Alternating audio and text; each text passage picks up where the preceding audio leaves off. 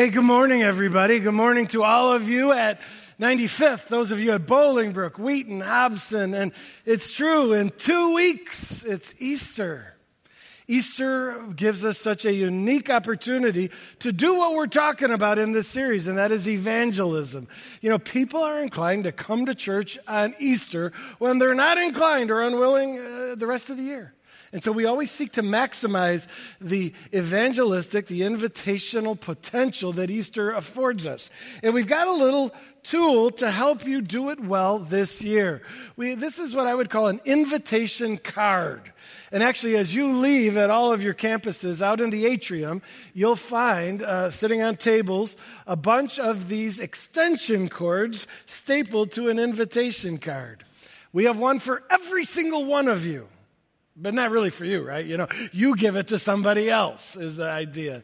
And you say, an extension cord, what's going on there? Well, imagery of the extension cord is going to be throughout our Easter services because we're talking about power. Power, there's a passage in Ephesians that says that I hope you understand the power available to you. It's the same power that raised Christ from the dead. And so that's why. So here's what's so fun. When you say, hey, I wanted to invite you, give you an invitation to our Easter service.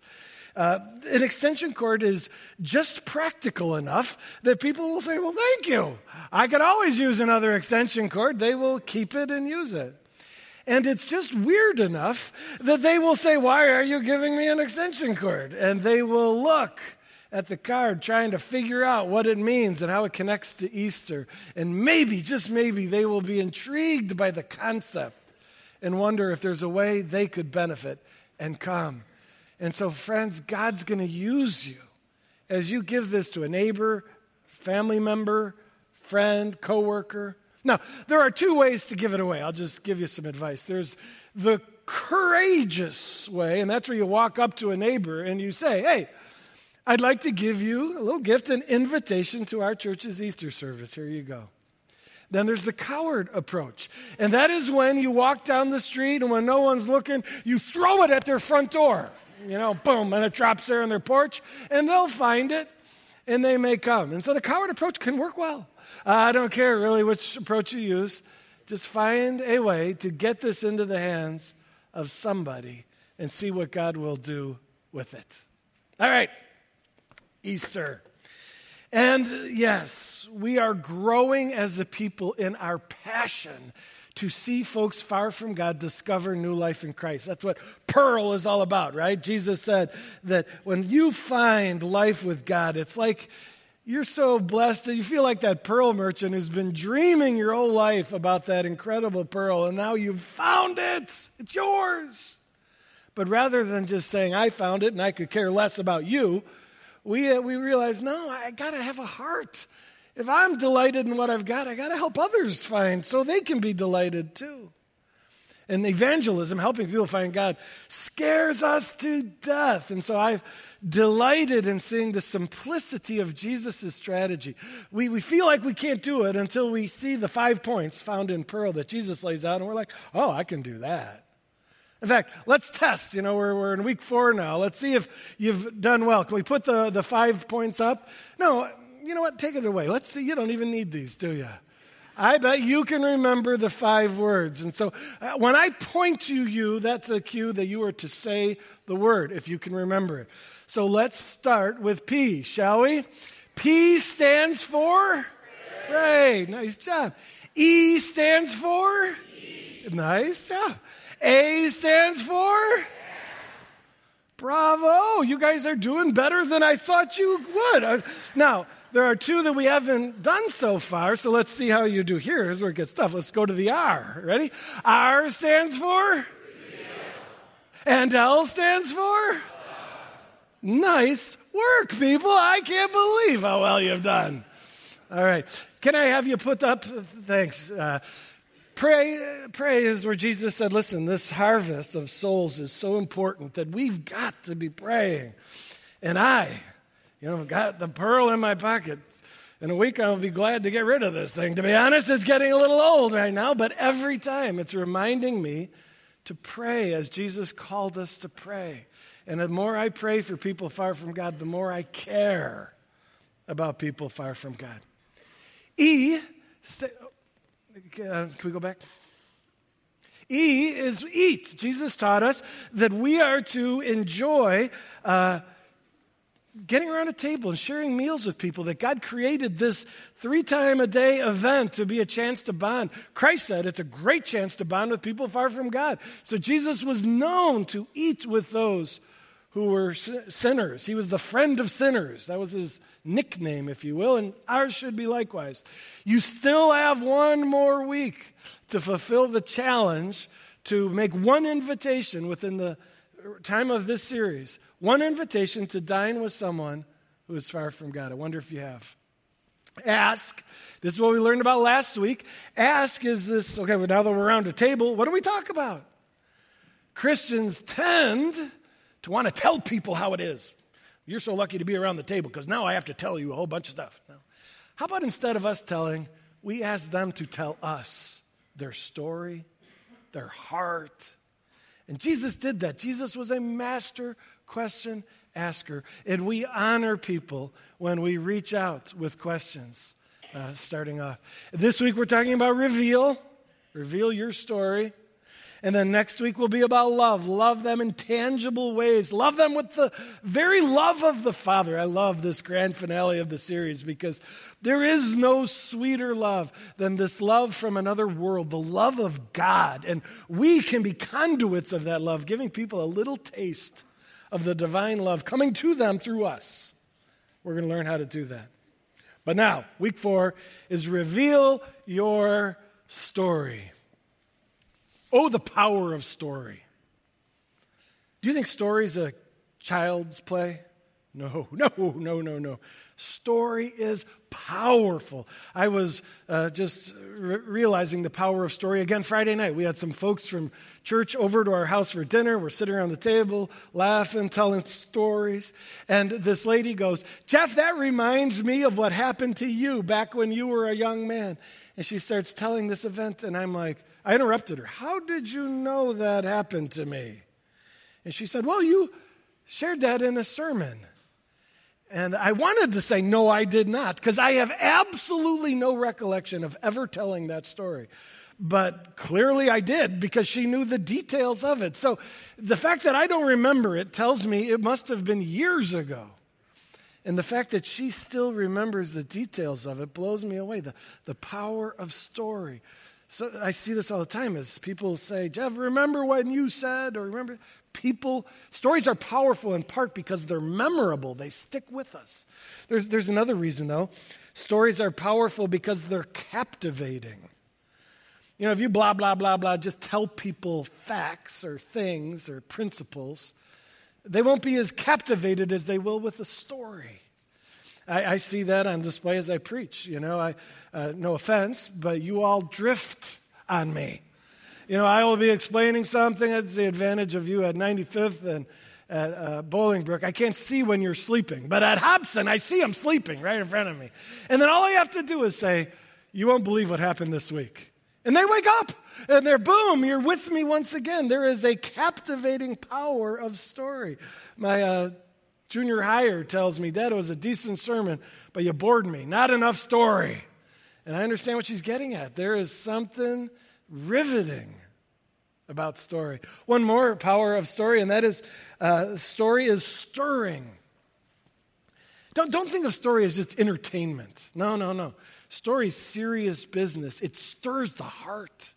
It takes deep theological principle and stirs it into the heart. That's why Jesus did it so much. Jesus wasn't being shallow by telling parables. Jesus was being deep by clothing principle in story because he knew then that principle would go deep. Sometimes I have been criticized by some that, I want a pastor who gets deep, into the word. You're a storyteller. No, I tell stories not to entertain, but convinced that it drives the truth into the heart. And so story is powerful, and you've got a story no one else has.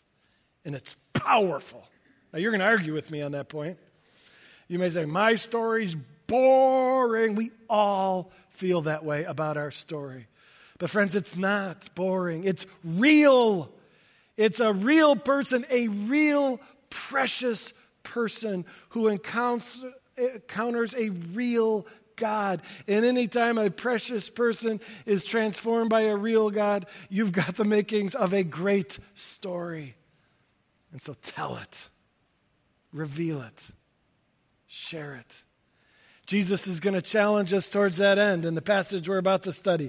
If you're inclined to read along in the Bible provided, you'll find it on page 1006. It's out of Mark chapter 5, starting in verse 18. As Jesus was getting into the boat, the man who had been demon-possessed begged to go with him. Jesus did not let him. Interesting dynamic, and I'm excited to study it with you. Let's start by highlighting the boat. Why was Jesus getting into a boat? Well, I'll tell you why. He's leaving to go back to Capernaum, his headquarters. That's the city on the west side of the lake where he lived. He's getting into the boat because to get where he's presently at, he had to come by boat. Now he's returning by boat. He's actually on the east side of the lake. You would assume that all the peoples around the Sea of Galilee were roughly the same. Not so. On the east side, the west side, you had all the Jewish people. On the east side, you had Gentiles, Greeks. In fact, the area is called the Decapolis. Decapolis means the 10 cities. There was a cluster of 10 Greek, Gentile, anti-Jewish cities. These had been Greek since the days that Alexander the Great conquered the region. And one of the 10 cities sat right on the Sea of Galilee. Let me show you a picture of it. This is called Susita. Do you see the Sea of Galilee down here? Well, this huge hill rises right from the shore, and this flat top is where the city of Susita existed. Today, it's all archaeological ruins. I had the privilege of spending an afternoon wandering up there all by myself. I was the only one for that whole afternoon exploring this ancient city, thinking about this text, because the guy in this text came from this city. He's from the Decapolis, and he's right by the lake, so this would have been the place. Just a little interesting note. Jesus, when teaching from the other side of the lake, talked about a city on a hill that's lit up in the dark night sky. And we are to be like a city on a hill and lit up in the darkness. He was probably pointing to this city, which was in clear view from where they were, glowing at night. So this is where this Greek Gentile world is where this guy was. Let's go back to our text. There's the boat. Now let's highlight this. The man who had been demon-possessed. Let's highlight this. The man who had been demon-possessed. What's up with this guy? Well, to say that he was demon-possessed is an understatement. He had many evil spirits, which are actually angels gone bad, in him, in his body, and wreaking havoc. Check this out. The Bible says the guy was so deranged that he was naked, wandering around outside, living out of doors in caves and tombs. Dirty, unbathed, unkept, cutting himself. He was so miserable, he was self-injuring, crying out during day, screaming at night in emotional anguish. And when Jesus arrives on that shore, the very first person he meets is this crazy guy. Jesus recognizes the problem, and there is a conflict, a contest of powers. And Jesus wins. The power of Christ casts out all of the demons plaguing this young man. Demons seem to desire to dwell in a host because upon leaving this guy, they all went into a herd of pigs that were in the area. These pigs now, possessed by an evil spirit, go berserk, run down the hill, straight into the lake, and they all drowned. This odd phenomenon of a whole herd of pigs suddenly dying reaches the town that you just saw. They come down the hill wanting to see what's happened, and to their astonishment, they see the crazy guy now fully dressed, cleaned up, sitting there with Jesus, having a sophisticated conversation about spiritual matters. And they were blown away. And this man now loved Jesus above all else. We see that when we see that. It's like this. Begged to go with him. This guy's like, Jesus, I want to be where you are. I want to get in the boat with you. I want to be by your side. He loved Jesus. Oddly enough, Jesus said no. Let's highlight this. Jesus did not let him. Why? Well, don't misunderstand that. Jesus was not saying you can't be a Christian. Of course he wants him to be a follower of his. But Jesus is saying, you shouldn't get in the boat and go with us back to the Jewish area. You're a Gentile. For you to leave and to go minister with us among the Jews doesn't make kingdom sense strategically. Jesus says, I have a different assignment for you. What is it? Next verse. Verse 19 continues. Jesus said, go home to your own people and tell them how much the Lord has done for you and how he had mercy on you. Jesus says, buddy, your assignment is to be a missionary among the Decapolis, the Greeks, the Gentiles. Friends, let's highlight that. Go to your own people. Nobody could reach these people better than one of their own. And Jesus understood that. And so this guy became the first missionary to Gentiles. Do you realize that? Prior to this, Christ's ministry had been all about reaching the Jews with this good news of the kingdom. For the first time, Jesus has sent someone to Gentiles. How did ministry of the gospel go among Gentiles? Unbelievably, even in the days of Scripture, it's ironic that this Jewish religion just exploded among non-Jews. But that's what happened. And this guy is the first missionary to Gentiles. Now you say, isn't the Apostle Paul the apostle to the Gentiles? Yes, Paul did incredible work among the Gentiles, but he wasn't the first. This guy was the first. And we are indebted to the gospel ministry to Gentiles that this guy originated. Most of us are Gentiles, and we are benefiting from receiving this great message of Jesus Christ. Praise God. This guy did what he did. And Jesus didn't just send him, Jesus sent him with a strategy. What's the strategy? Tell them how much the Lord has done for you. What does that mean? Reveal your story. There it is. Jesus didn't send him to pass out gospel tracts. Jesus didn't send him to be a street preacher. He sent him to be a storyteller. Go tell your story. The story is how much he's done for you. What has Jesus done for you? Here, I want to challenge everybody to write your own story as homework for this message. I apologize, but this is the sermon with homework. You wouldn't have come had you known that. But now I'm telling you. I challenge you this week. You don't have to, but I hope you rise to the challenge and say, you know what, I'm going to write my story. Real short. What would your story entail? What Jesus has done for you. There's the guidance. And that will require a before and after motif. This guy telling what Jesus had done for him would have to start with the before Jesus.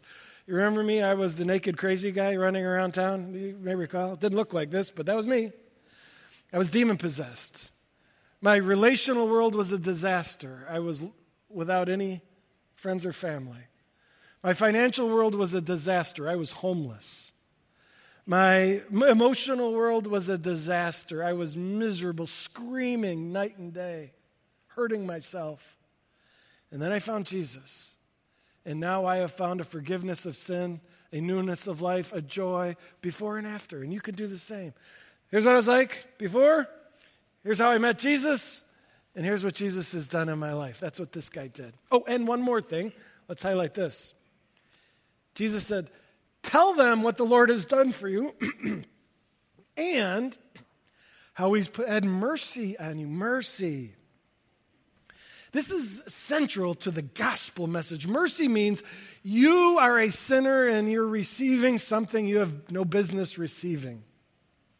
It's really closely associated with the concept of grace. This guy received two things. One, the Lord healed him of his demonic possession, but the Lord had taught him and given him mercy. As Jesus had sat dialoguing with Jesus, he learned about the mercy God had come to bring to sinners, the forgiveness that was theirs. And we should do the same. As you share your story, if it comes across that you somehow deserve this new life Jesus has given, then you've made a mistake. You got to say, no, it's all mercy. I was undeserving. I was a sinner. I was rebelling from God. And I didn't do anything to deserve it. He, in his grace, the cross, you can point to the cross. Jesus died on the cross for me. He took my place. And I'm forgiven because he died for me. See that? Your story, the message of mercy and grace infused in it. All right. Well, did the guy do it? Jesus commands him to go and do this thing. Let's take a look. It says in verse 20, so the man went away and began to tell in the Decapolis how much Jesus had done for him. And all the people were amazed. So let's highlight this. Tell in the Decapolis how much Jesus had done for him. The guy went to his mission field, and what did he do?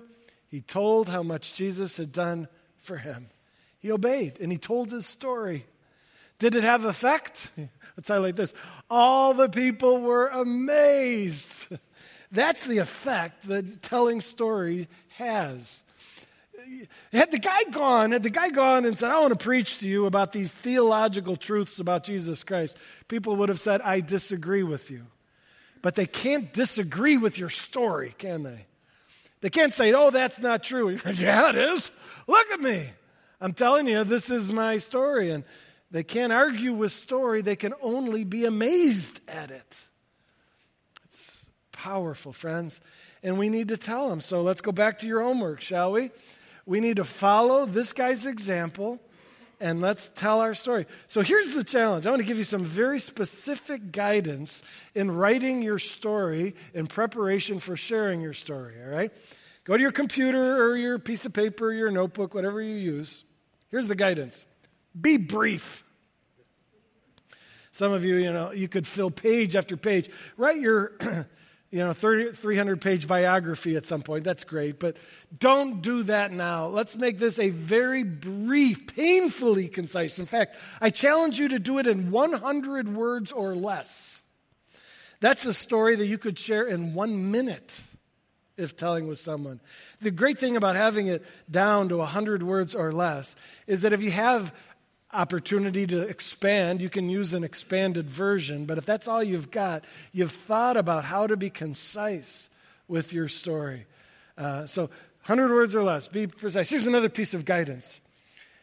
Be simple.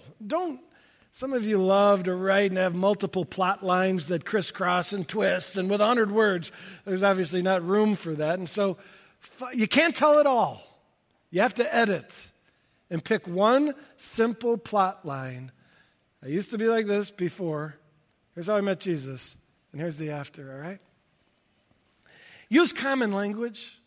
Sometimes we Christians love to use our Christianese, and as fun as those great words are to us, they're completely meaningless to a world far from God.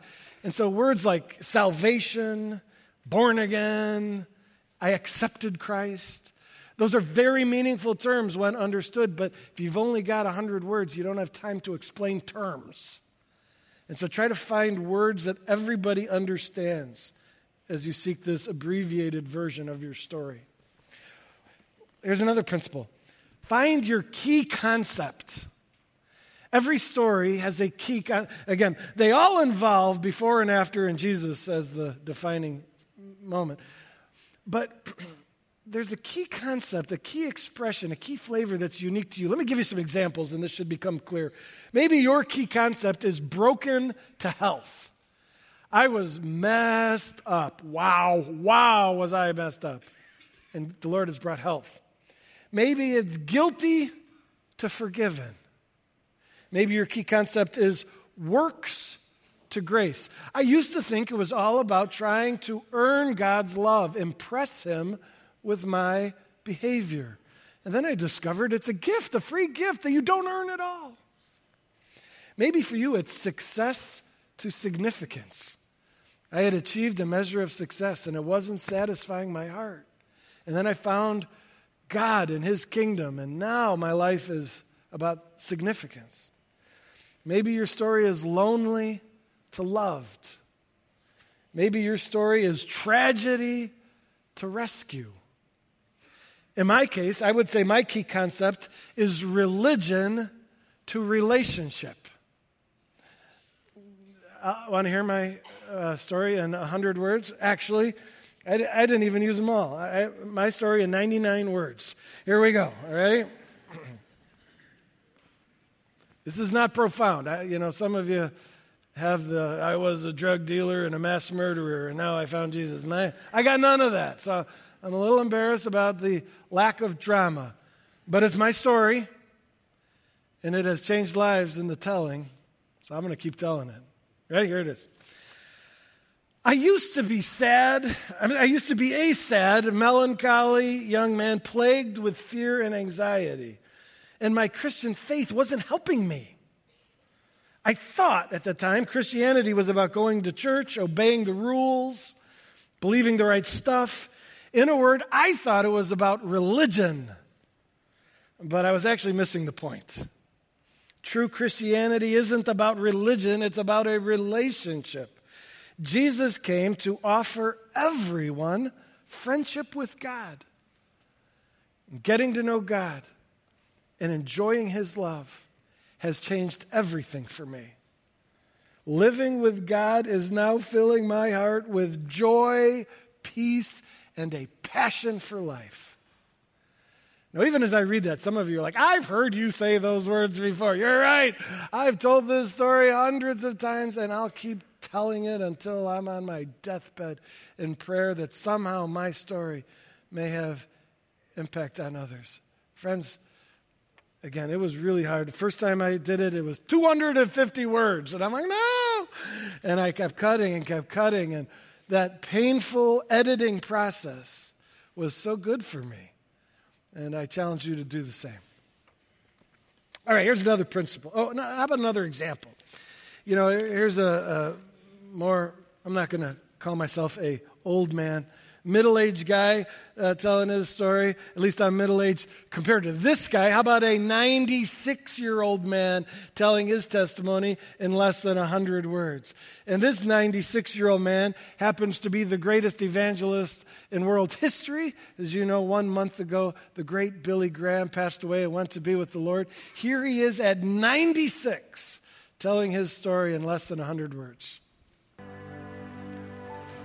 Like me, I was a member of a church, but I hadn't really come to Christ. From the very beginning, I was reared in a Christian atmosphere. My father and mother both were Christians. By the time I was a teenager, there came an evangelist to our town, Mordecai Ham. I remember I got under such conviction, and one night they gave the invitation to receive Christ, and I reluctantly went. But I really meant business with the Lord. I came just as I was, with all my sins, all my failures, and the Lord received me and changed me. That has transformed me till this day. I've never been the same. How many times do you think Billy Graham shared that story? Thousands. Kept sharing it till the very end. And God used his simple, he doesn't have any mass murderer side of his story either. Simple and yet powerful and used by God just as the Lord will use yours. Some of you, your story is hidden. It's never been shared. I think that's a sin. Jesus calls us, as he called that demoniac on the Sea of Galilee's shore, go and tell what I have done for you. And so, friends, do it. Here, let me close with one more story, all right? Here's another old older man. His name is Norm Miller. Norm is now 79 years old. When he was in his middle ages, he was successful by the world's standards. He is selling batteries, car batteries, and selling a lot of them and making a lot of money. People would have looked at Norm and said, wow, you're doing great. But he knew his life was imploding. He was hopelessly addicted to alcohol. He had 2 DUIs, and he was panicking because he couldn't stop. He, at that low point, confided in a friend of his and said, what do I do? And his friend was a Christian. And his friend said, Norm, you can't change. You need Jesus. You need a power from God that you don't have. And Norm wasn't, at that point, ready to take the step of faith. But Norm got pulled over by a cop while drunk for the 3rd time. Now, somehow, he says, I squeaked out of getting a DUI, but my heart was pounding with fear. And on the side of the road in the car that day, he cried out to Jesus and said, Jesus, I need you. I can't do it. Forgive me, save me, rescue me. Norm found a church. Norm found AA. And Norm's life was transformed by Christ. And he had the guts, the humility to just tell his story. Wherever he went, he'd say, you have no idea how messed up I was. Let me tell you. And in the humility of describing his own addiction and crumbling life, he saw God use him again and again and again and again in impacting other lives. And he became a believer in the power of storytelling, of testimony, because he saw how his own worked. And then at 70 years old, 9 years ago, he got an idea. He said, what if I started a website that was nothing but videos of people telling how Jesus had changed their lives? And he started what's called I Am Second. Maybe you've heard of it and seen it. It's just hundreds, now I think thousands. It started with all celebrities telling their story, and eventually it just became anybody who wanted to tell how Jesus had changed their lives. And the idea is that God is first in my life now, and I am second. And do you know, over 10 million people have been profoundly impacted by I Am Second. 10 million, that's like Chicagoland. Unbelievable, the impact. One guy, ordinary guy, just believing, I think storytelling is really effective. Let's see if we can change some lives. You know, he's sitting in this little white chair that's kind of iconic for I Am Second. Every testimony is a simple video of them sitting in that chair with a little light bulb over their head. Simple, here's how Jesus changed my life. Now, I don't know if your story, maybe your story should be on I Am Second. I don't know that. I do know this. It should not be hidden. You've got to tell it.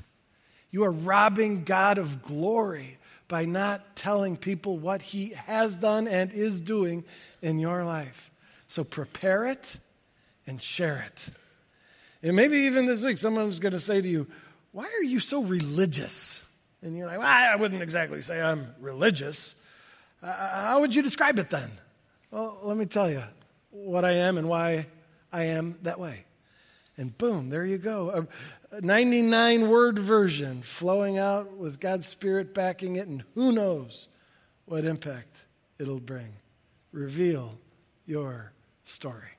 Shall we pray together? God, I thank you for my friends here. And I thank you for the stories that are represented in each of our campuses. God, I pray that the stories, thousands of stories of the Compass Church alone, would go out in this coming season. And as our stories go out, God, I pray they would yield shocking fruit as far as changed lives changed in Christ. Would you give my friends courage? I know some writing words is just something we don't feel comfortable with. Let them try anyways. And God, bless their efforts and give them the words to tell their simple story and give them opportunity to tell it. Thank you, Jesus, for changing our lives. Help us tell others how you did so. In Jesus' name we pray. Amen.